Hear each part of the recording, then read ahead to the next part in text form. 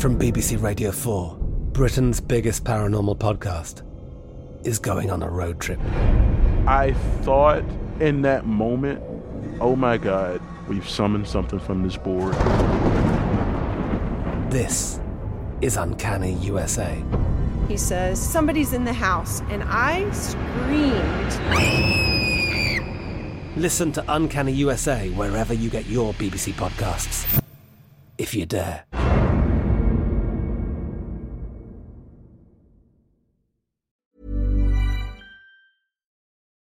Hi everyone, welcome to Dan Snow's History Hit. We got another Dan on the podcast this time. We got Dan Jones. He's one of your favourites. I know. I don't mind. I'm fine with it. I've got no ego when it comes to this. Dan Jones, the more impressive of the various Dans who do public history in the UK. During lockdown, he has written a gigantic book, A New History of the Middle Ages. It is really good, this book. You're going to enjoy it a lot. He just tells a gigantic story of this fascinating millennia of history. You're going to absolutely love it.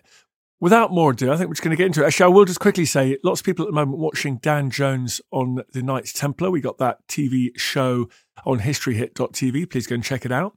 Lots of people watching that at the moment. Made that a few years ago, but, you know, it stands the test of time. Head over to historyhit.tv. Get 30 days free if you sign up now, and you can watch lots of wonderful documentaries, including by people like Dan Jones. But in the meantime, let's get on with it. Let's get into my chat with Dan Jones himself. Enjoy.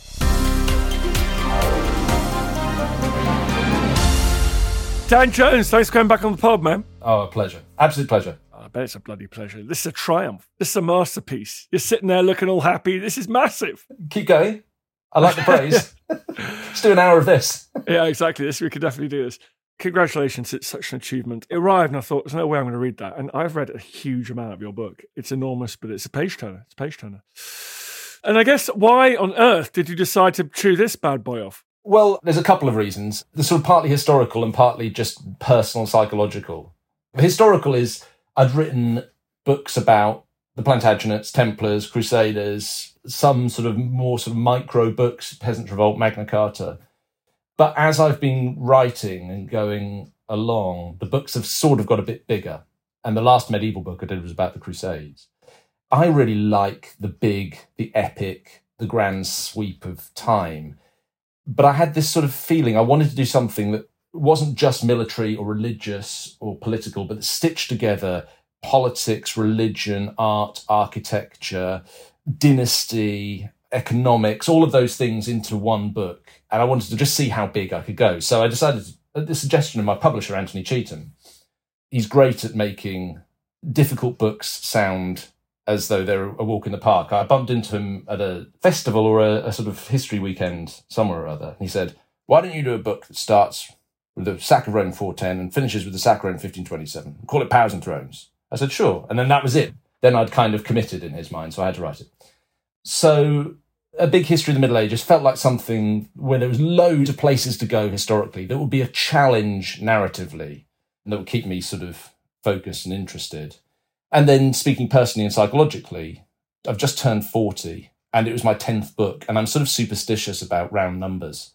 So I felt like I wanted to do a big book that would come out when I was 40 and that would be book number 10. Then that would kind of seal off one chapter of my writing and I could go and I'm going to do something quite different next. So, yeah, well, it's hard to go bigger. Hard to go bigger, man. So you've mentioned, it's really interesting. You said the older you get, the more you find that the idea that historians should be really objective. You just say you think that's nonsense. You think objectivity is impossible. And so this is really reflected in this book, particularly the conclusion to each chapters. You draw parallels. You say, I find this speaks to me particularly in the present. You don't pretend that you're a disembodied voice floating around just narrating the history of 1,000 years ago. No, and I think you're right, or rather, I think I'm right, that it's this sort of strive for absolute objectivity, which sometimes we can kid ourselves is the ultimate highest goal of history, is both impossible and in some ways quite silly to pretend we're ever going to get to.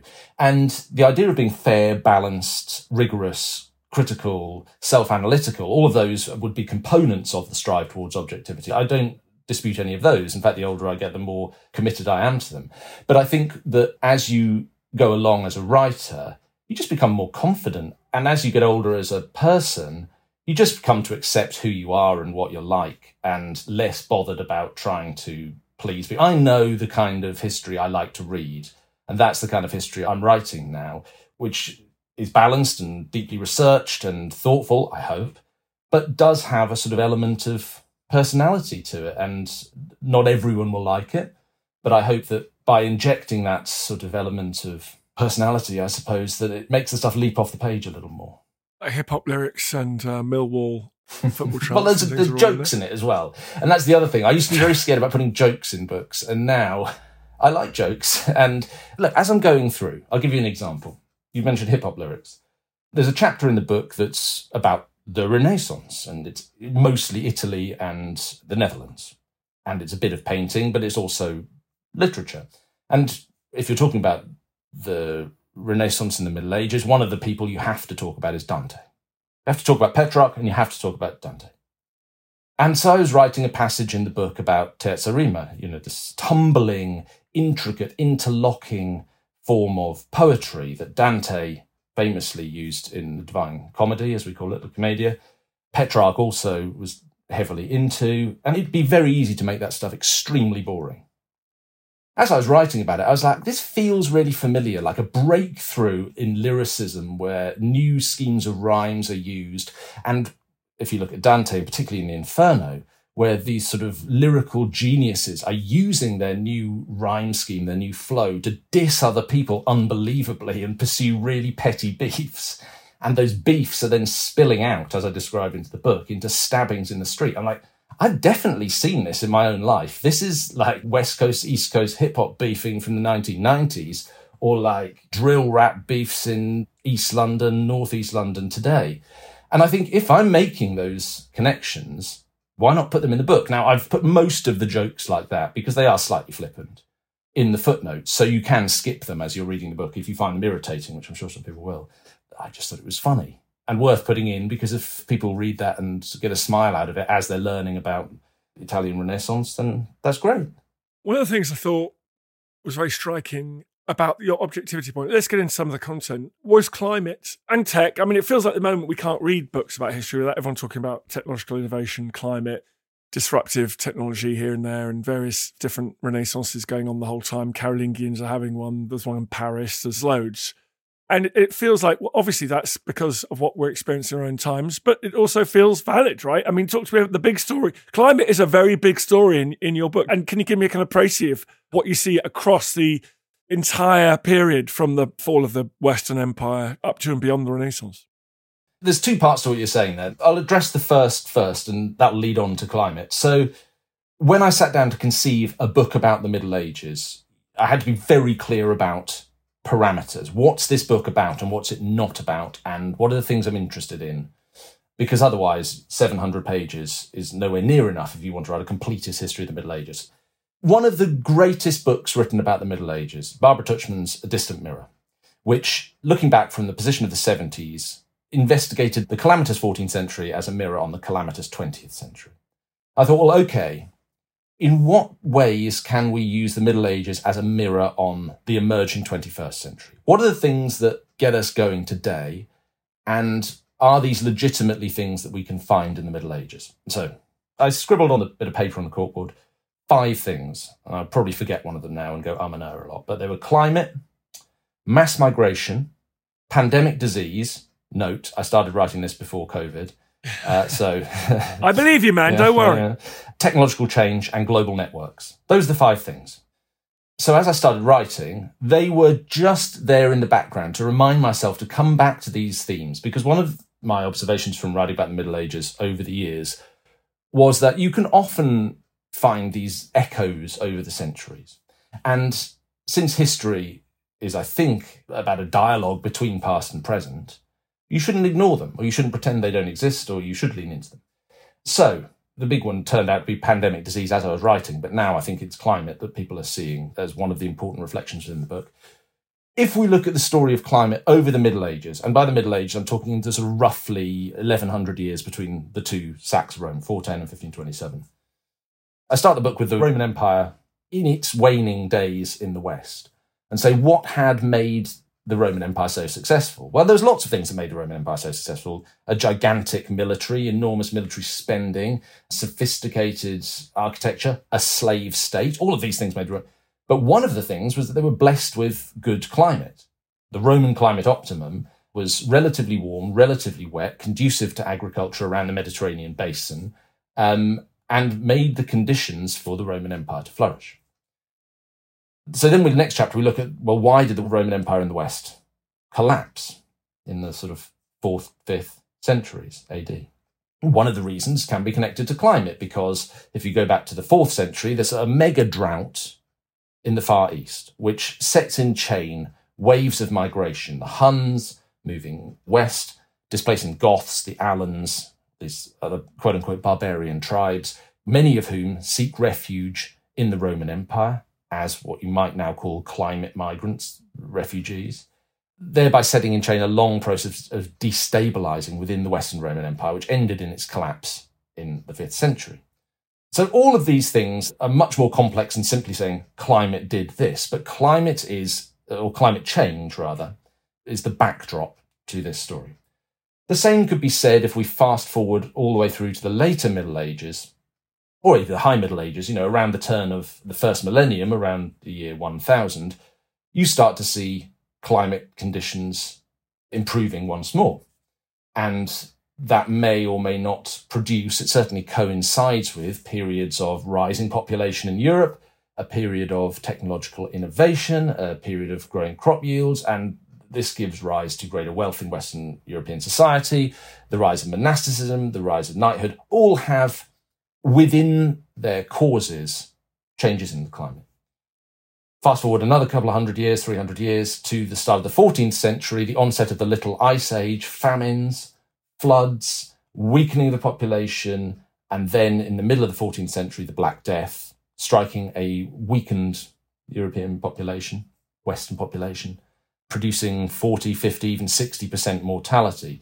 Again, none of these things can simply be explained by reference to climate. However, as we are seeing today at the beginning of the 21st century, climate change provides a backdrop for other forms of change, and some of that is causative and some of that is coincidental. But you can tell a story of the Middle Ages in which there are these great waves of change, which you can pinpoint to, in this case, natural fluctuations in regional, super-regional climate on Earth.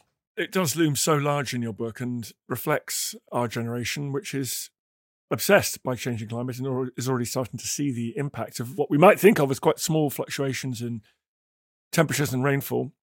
In the same way, China, I love the way that if you'd written this book 50 years ago, you would not have massive sections about China's lure and impact and the lunar pull that it exerts on Europe, right? Whereas now we think that's the most natural thing in the world. Of course, that's going to be a significant part of this book. Yeah, and again, we're touching on sort of really elemental historiographical things here.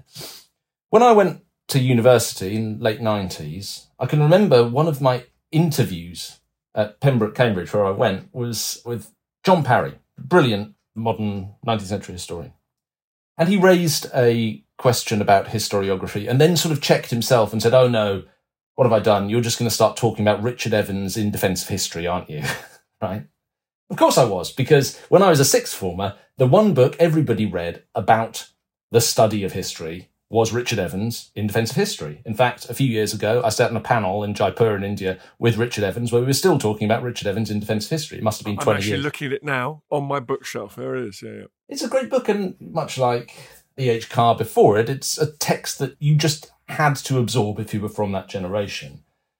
And Evans was setting out his stall against what he perceived as an attack on history as a discipline by postmodernists who said there's no such thing as objective truth, your whole discipline is futile. And Evans, I'm probably doing him a massive disservice in summing up his book in one sentence, but I'm sure he'll forgive me because he's a nice man. Said, look, just because this highest goal of objectivity is probably unattainable doesn't make the study of history unimportant. And I've sort of ruminated on that over the years, and as I've made clear from my earlier comments, I've probably diverged somewhat from what I read there. However, I do believe that we're in dialogue with the past. We shouldn't shy away from it. We have to recognise it. We have to recognise where our interests are leading our analysis and our framing of the past. But we shouldn't shy away from it either, because what's the point? What are we doing this for? Why are we telling historical stories? We're engaging with the past. There's no point doing that if you're not going to recognise what motivates us in the present. We're in a situation where climate change is going to be an important challenge for human society across the world over the next century. It just is. It doesn't mean that the human race is going to end. It might not be apocalyptic. It probably means we're in for a period of enormous worldly change. But it would be silly to ignore this in the past and not to go seeking for understanding of how a changing climate has affected human society in eras before us. Because these examples are here for us to think about, learn from, you know? So in that way, China, it looms larger than it might have done. Quite so. The setup, the preamble is the same. Again, in the early 21st century, China is emerging as a superpower. How long that position will hold, who knows? But it is at the moment, and people are thinking about it, and it's on our minds. So it would be remiss of me to shy away from it in this story of the Middle Ages, because one of the chapters I enjoyed writing most in this book was the chapter on merchants and the commercial revolution of the later Middle Ages. And I started that chapter with Marco Polo, because one of the things I wanted to do in Powers and Thrones is, as well as have these sort of big ideas about the Middle Ages, have lively pen portraits of the characters from this time, one of whom is Marco Polo. Now, to what degree Marco Polo's reminiscences about his 25 years travelling around the Chinese emperor of the Mongols are fantasy, and to what degree they're real, is something we've been arguing about for generations. I tend to think he tells the truth about a remarkable story, in the most part, with probably a few embellishments here or misrememberings here or there. But I found using Marco Polo and his travels around the empire of the Khans a brilliant way to dive into, or give us a snapshot of China as it was seen through Western eyes in the later Middle Ages. And I felt that that was important for us to have this vision of what was going on in the Far East, what the links were between Chinese culture, Chinese economy, and Western culture and economies, what the understandings were, what the misunderstandings were. I felt that was important because it was important at the time. And I also felt it was important because it's important to us now. So again, we're talking about these reflections back and forth between past and present. You listen to Dan Snow's History Hit, talking to Dan Jones about the Middle Ages. More after this. Hello, I'm James Rogers, and over on the History Hit Warfare podcast, we're marking the 20th anniversary of 9/11. We welcome Joe Dittmar, who was on the 105th floor of Tower 2. He takes us through his personal experience of surviving 9/11 and his escape on that day. We also welcome Jessica DeLong, who provides a different perspective. She served at Ground Zero, and she tells us about the efforts to fight the raging fires and evacuate thousands of people via boat. We're also joined by world-leading experts on the history of terrorist hijackings and the history of terror attacks on New York City going back to the 1920s. Join us for this special commemorative week on the History Hit Warfare podcast.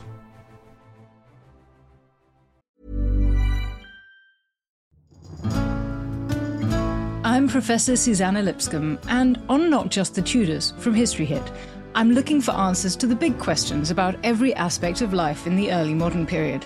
Like, how did the memory of Anne Boleyn continue to influence the court of her daughter, Elizabeth I? How were fairies brought to life on the Elizabethan stage? And how did the arrival of male-only doctors threaten the lives of women? In other words, not just the Tudors, but most definitely also the Tudors. Twice a week, every week. Subscribe now and follow me on Not Just the Tudors from History Hit, wherever you get your podcasts. Even when we're on a budget, we still deserve nice things. Quince is a place to scoop up stunning high-end goods for 50 to 80% less than similar brands. They have buttery soft cashmere sweaters starting at $50, luxurious Italian leather bags, and so much more. Plus, Quince only works with factories that use safe, ethical, and responsible manufacturing. Get the high-end goods you'll love without the high price tag with Quince. Go to quince.com/style for free shipping and 365-day returns.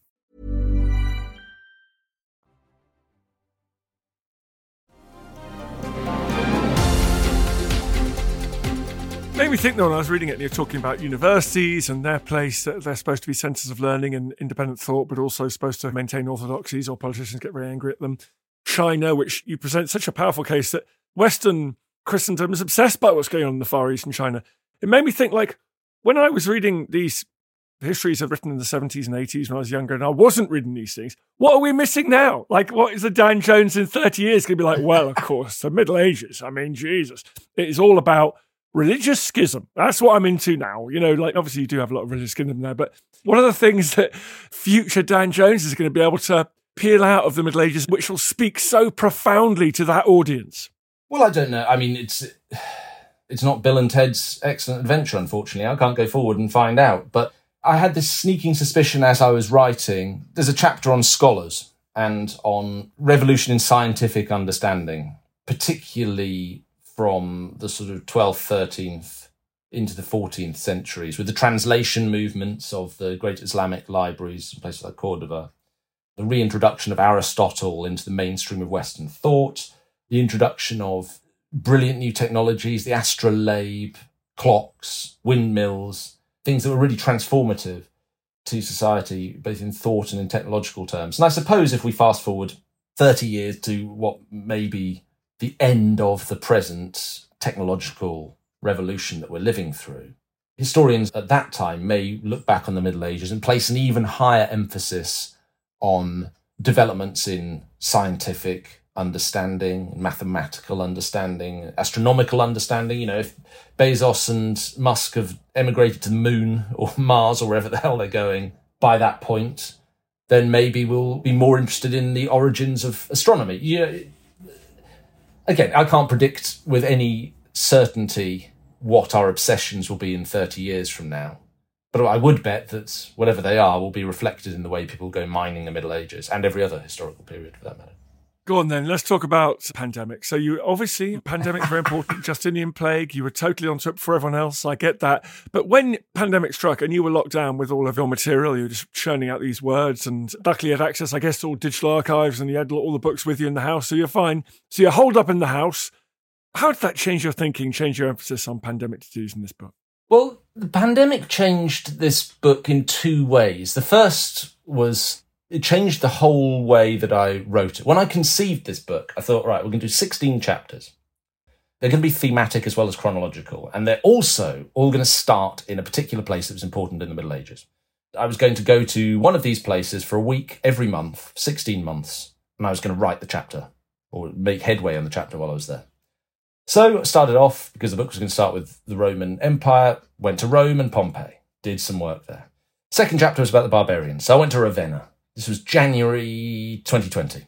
Spent a week in Ravenna. It was 17 degrees, sky was blue. I was the only tourist in town. It was magnificent. And I thought, I tell you what, I'm onto something here. Next trip's going to be, where was I going to go? Cordoba, I think, to do the first great Islamic caliphates. And then the pandemic happened, and I thought, well, this is going to delay my travel plans by 3 or 4 weeks. But don't worry, this book will still be a connected series of travelogue-based essays about the Middle Ages. And then it became very clear that all of that just had to be junked and go out the window. And I'm actually glad in retrospect that that was the case, because it would have been a very tedious book to read about my nice holidays and then a bit about the Middle Ages. So the writing of the book, as you've suggested, turned out to be me at home with my library, with digital archives, with the London Library very wonderfully staying open and sending books to members. And then, of course, it changed one's perspective on the pandemics of the Middle Ages. It made the testimony of witnesses to things like the Justinianic plague of the 6th century or the Black Death of the 14th century suddenly far more credible than they might have been otherwise. Because, I mean, we had a little I don't mean to trivialise the mortality or the disruption or the misery it's caused people's lives, but in grand historical terms, we had a little piddly pandemic, really. And we were very well set up to cope with it, relatively speaking. Again, not to trivialise the losses.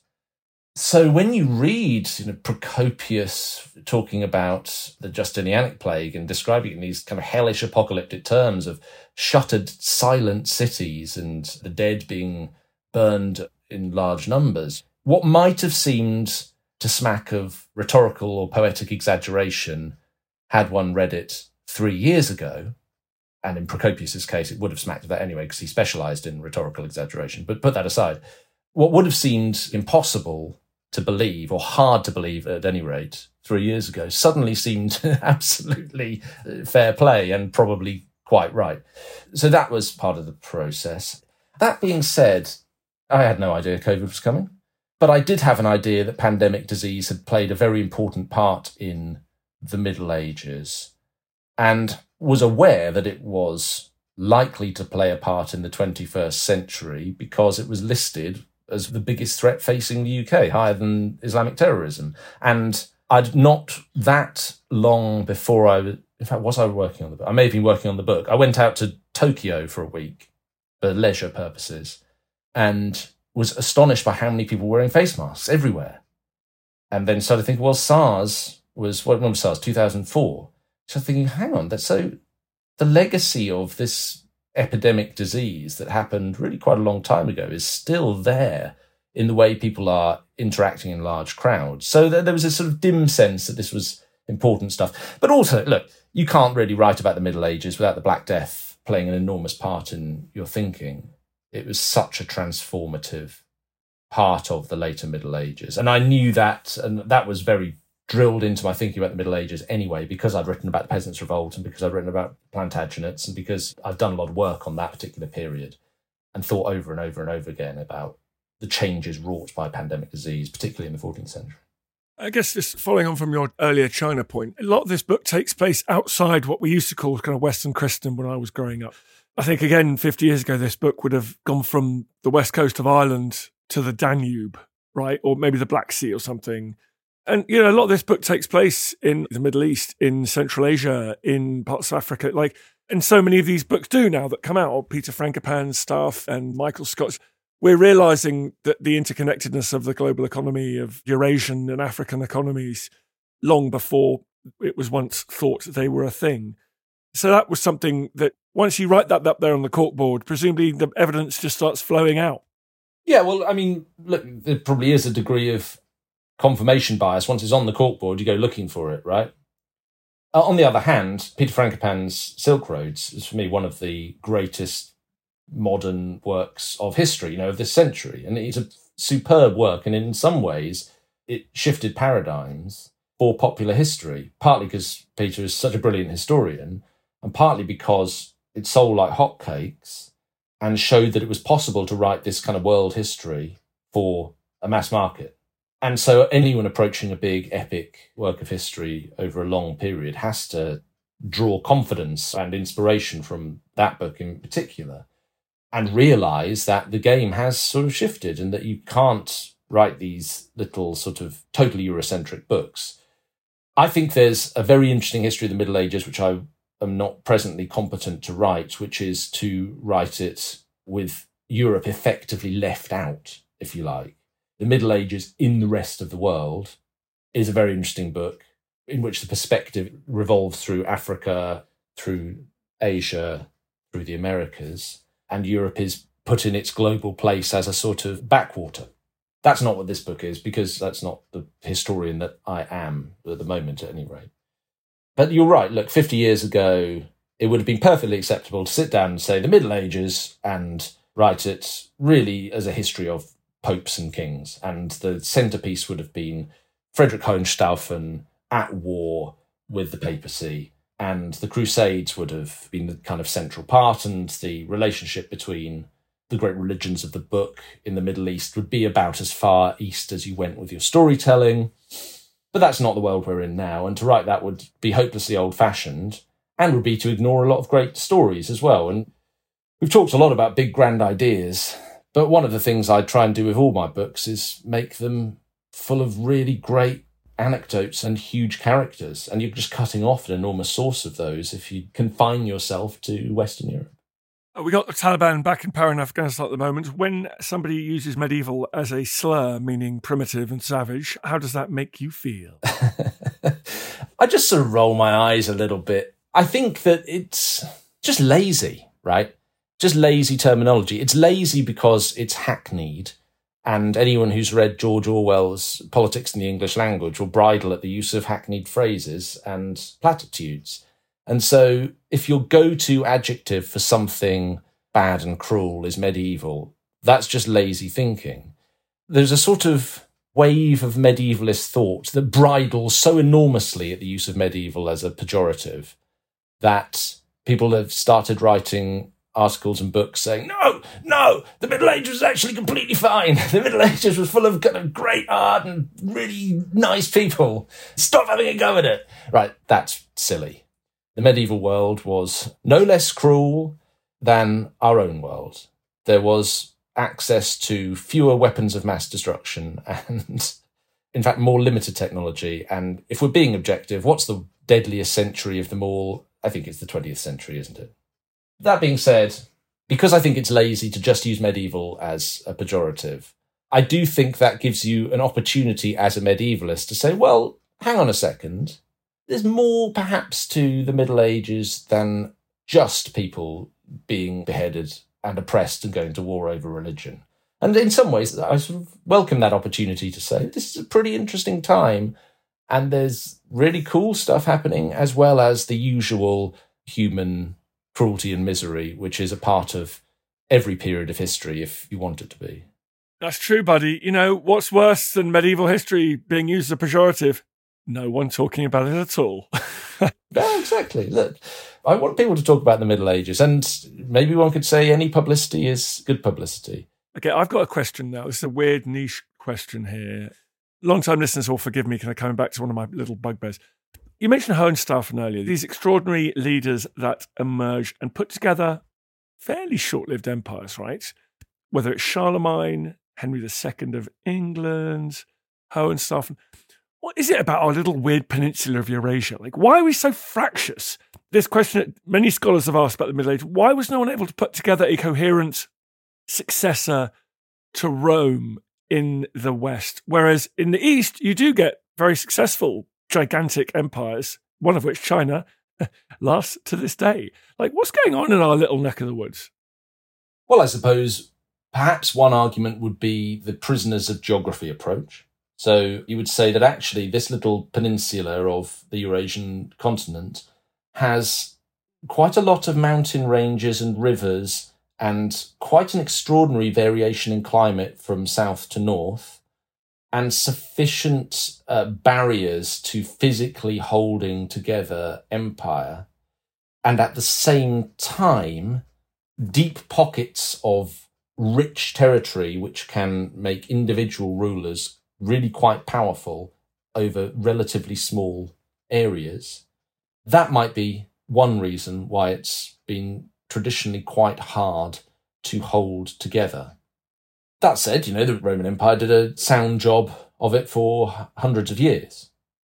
But if we think about what had to be done in order to hold this area together under imperial rule, it required military spending on a scale that dwarfs what the Americans spend on the military today. Even more militarized society than late 20th century United States, plus bigger spending, and a fully operative slave state in order to produce the infrastructure of empire. That's a hell of a system to get going. Once it was going, as in the time of Augustus until the 5th century, it largely was possible to keep it going. But in order to construct something like that afresh, well, that proved beyond the ken of anybody between the Romans and Napoleon. I mean, Charlemagne, yeah, for his lifetime, really held together something approximating what Napoleon held. But it's proven reliably extremely hard to do. Then again, you know, if we scale it up and look at your counterexample, the Eastern Asian empires, let's look at the Mongols. Genghis Khan and his 3-4 successors do manage to create this absolutely enormous contiguous land empire. But what does it take? Again, it's the same question as the Romans. What does it take to do this? It took Genghis Khan complete reorganization of Mongolian tribal society. Complete reorganization on meritocratic, militarized grounds, a system that was aristocratic and militarized rather than tribal as it had been. Then it took an approach to conquest which said, if you give us the slightest hint of dissent, if you don't surrender immediately, as soon as you hear the first thunder of Mongol hooves in the distance, we will burn your city to the ground, kill every single person inside it, and pile your heads up. Baghdad, 1258. The slightest hint of dissent from the Abbasid Caliph results in the global head of Islam being rolled up in a carpet and trampled over by horses, and all the books in his library thrown in the river, and half the population of Baghdad killed. That's what it takes, right? So, perhaps one answer is, what does it actually take to build one of these big empires? Such extreme fortuity of conditions and then extremity of methods that all empire building is really quite difficult to do and much easier to undo than to hold. Plantagenet family, too nice. You heard it here first. Too nice. Well, that's one way of putting it. Dan Jones, your big hero. Actually, okay, can we solve a debate? The medieval period is between the two sacks of Rome, is it? It's between the Goths in 410 and the Emperor, Henry VIII's goddamn uncle-in-law, in the early, 1520? 1527. Charles V's out-of-control troops sack Rome, incidentally causing Henry VIII some marital difficulty. I think the longest possible definition of the Middle Ages is from 410 AD, Goths under Alaric sack Rome, 1527, out-of-control imperial troops loyal to Charles V sack Rome. Those are the biggest bookends you can put on the Middle Ages. Those are the bookends I've put on it in Powers and Thrones, and I think that gives you the scope and shape to look at everything from barbarian tribes creating the roots of modern European nations, the rise of one of the great world religions in Islam, the rise of monasticism and knights, commercial revolutions, artistic and architectural revolutions, religious schism. All of that is contained in the story of the Middle Ages, and that's the story I hope I've told in Powers and Thrones. From the fall of Rome to the printing press. Nice. Dan Jones, thank you very much indeed for coming on this pod again. You know, it's really why I keep writing, in order to do this. I mean, I know, I get it. But just write a little monograph next time. You can come on anyway. I'm trying too hard. Is that what you're telling me? Exactly. You're overshooting the runway. Okay, man. Thank you. Always a pleasure, man. I feel the hand of history upon our shoulders. All this tradition of ours, our school history, our songs, this part of the history of our country, all were gone and finished. Thank you for making it to the end of this episode of Dan Snow's History. I really appreciate listening to this podcast. I love doing these podcasts. It's a highlight of my career. It's the best thing I've ever done. And your support, your listening is obviously crucial to that project. If you did feel like doing me a favor, if you go to wherever you get your podcasts and give it a review, give it a rating, obviously a good one, ideally, then that would be fantastic, and feel free to share it. We obviously depend on listeners, depend on more and more people finding out about it, depend on good reviews to keep the listeners coming in. Really appreciate it. Thank you. Hey, it's Danny Pellegrino from Everything Iconic. Ready to upgrade your style game without blowing your budget? Check out Quince. They've got all the good stuff, shirts and polos, activewear, and fine leather goods, all at 50 to 80% less than other high-end brands. And the best part? They're all about safe, ethical, and responsible manufacturing. Get that luxury vibe without the luxury price tag. Hit up quince.com/upgrade for free shipping and 365-day returns on your next order. That's quince.com/upgrade. When you make decisions for your company, you look for the no-brainers. If you have a lot of mailing to do, Stamps.com is the ultimate no-brainer. Use the Stamps.com mobile app to mail everything you need to keep your business running with up to 89% off USPS and UPS. Make the same no-brainer decision as over 1 million other businesses with Stamps.com. Use code PROGRAM for a special offer. That's Stamps.com, code PROGRAM. Thank you for listening to this episode of Dan Snow's History Hit. Please follow this show wherever you get your podcasts. It really helps us, and you'll be doing us a big favour. Don't forget, you can also listen to all of these podcasts ad-free and watch hundreds of TV documentaries when you subscribe at historyhit.com/subscribe. As a special gift, you can also get your first 3 months for just £1 a month when you use code DANSNOW at checkout.